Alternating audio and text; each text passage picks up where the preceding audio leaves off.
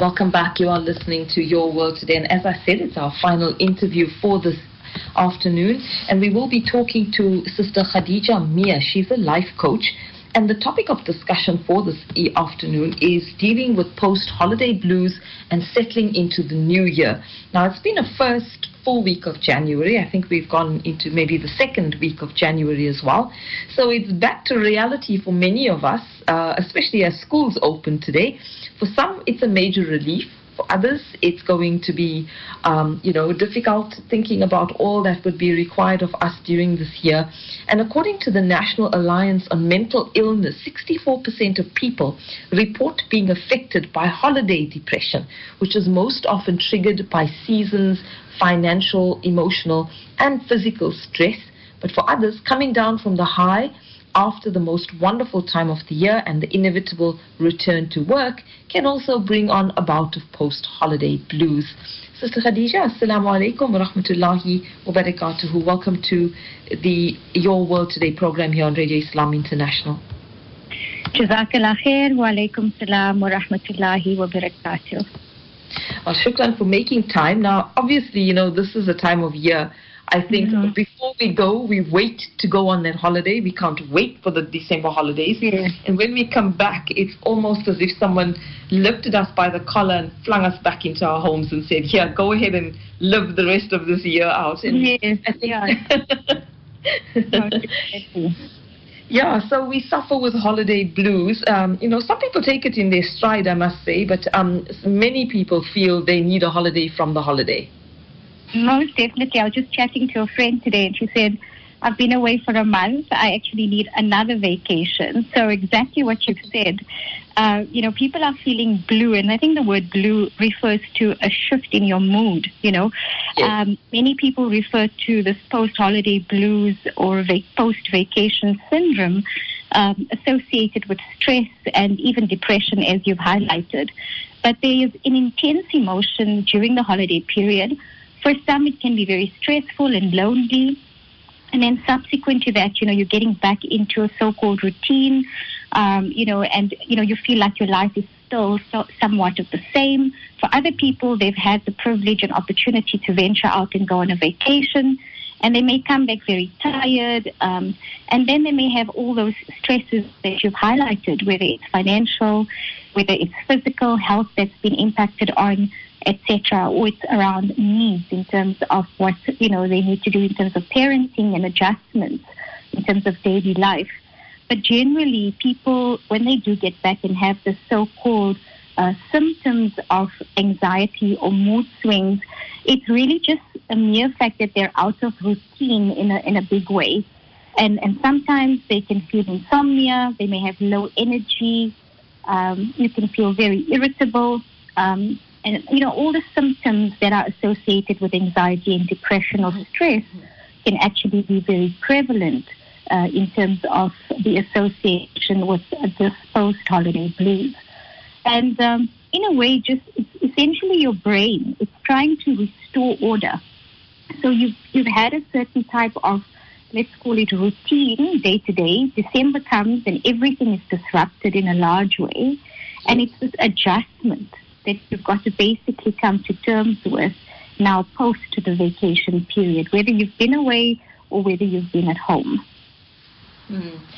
So how do we then deal with this? I mean, it seems quite overwhelming when you see some people, really battling, particularly the first 3 months of the year, and they just about get going and the next holiday is upon them. So how does one actually deal with this? I think the first most important aspect, as I say to everyone, is about, establishing a level of self-awareness. If you're aware that this is the kind of symptoms that you're displaying, especially around mood swings, irritability, and the things that I've highlighted, acknowledgement that I'm actually feeling this way is the first step. Because if you don't acknowledge you're feeling a specific way, you're not going to be in a capacity to deal with it. Or if you see others grappling or battling, it's important to reach out to those individuals. So I think self-awareness is important. And the next thing is to start, obviously, establishing a routine again.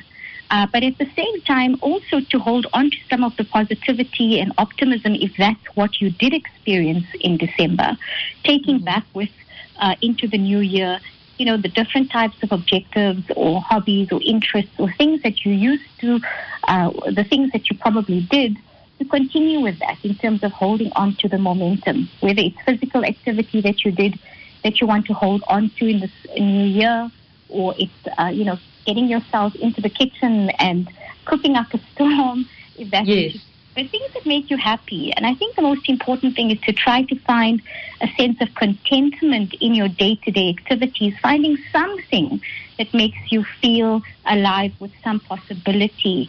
And further to that, getting into a routine. So I think it's so important to reestablish some structure and some balance again. If you've had bouts of already stress and anxiety, where you've had symptoms of depression over the holidays, don't ignore it. Please speak to a professional or go and reach out and get the necessary help. Talk to someone. I think it's so important, if you're feeling the way you're feeling, don't bottle up your emotions and your feelings, whatever they may be. Speak to someone personally, speak to a friend, a family member. Anybody that you can physically speak to can also help you to sort of assimilate again your thoughts and your feelings. And try to just be gentle with yourself. I think, traditionally in the past, everybody's like, get back into routine and just get everything back in order. I think we've moved quite a bit from that notion since COVID. It's, everyone's on a different journey, dealing with different challenges. And let's face it, whether it's financial, whether it's emotional, mental, whether it's physical, whatever that is, just reassure yourself that I'm going to work through it and I'm going to find a space within myself and spiritually connect with your Creator. I think it's so important just to try to find that space you can actually start working through aspects that may perhaps bring you down. Mm-hmm.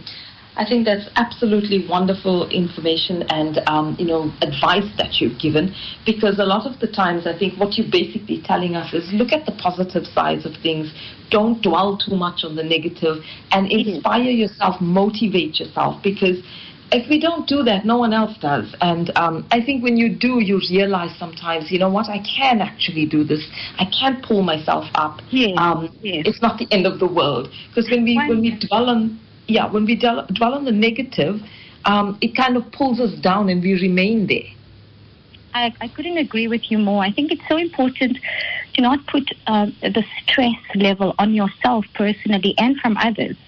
Try to remove distractions. I think one of the things I always advise people to do is try to not go onto platforms, whether it's social media or even discussion groups with other moms or people that make you feel insecure about yourself. Also when the new year starts, there's just so much around goal setting and you have to achieve this and you have to by this stage do this. And I know that, yes, there are many deliverables that you have to meet in terms of expectations, whether it's with your kids returning to school or whether it's about going back to your job or your role as a mom or whatever that may be. But that comparison trap is so important not to get stuck into that trap. Remove all the unnecessary distractions, whether it's social media that's negative for you, whether it's the discussion groups, as I said, in the moms clubs. All of that tends to bring people even more down. So it's important to surround yourself with positive energy. And you need to ground yourself daily. The other thing that's so important is to have a journal and to daily just say, one thing I could do today that's going to obviously lift my spirit, but at the same time give me purpose. So for me, what's really important in this new year is to become more intentional around your goals, around your objectives, and to become more mindful and consciously aware of how you're actually feeling. All right, I think that's very good advice that we should all try and take so that we go into this new year positive and wanting to do as much. And as you said, we need to focus on ourselves and be kind to yourself. You can't always be critical of yourself. So that's some advice that I will be taking definitely. Shukran for your time and for the advice. And we wish you all the best in this new year as well, inshallah. Ameen. Jazakallah khair for having me. And like I say to everybody, take things one breath at a time.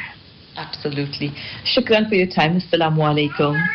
Wa alaikum salam wa rahmatullah.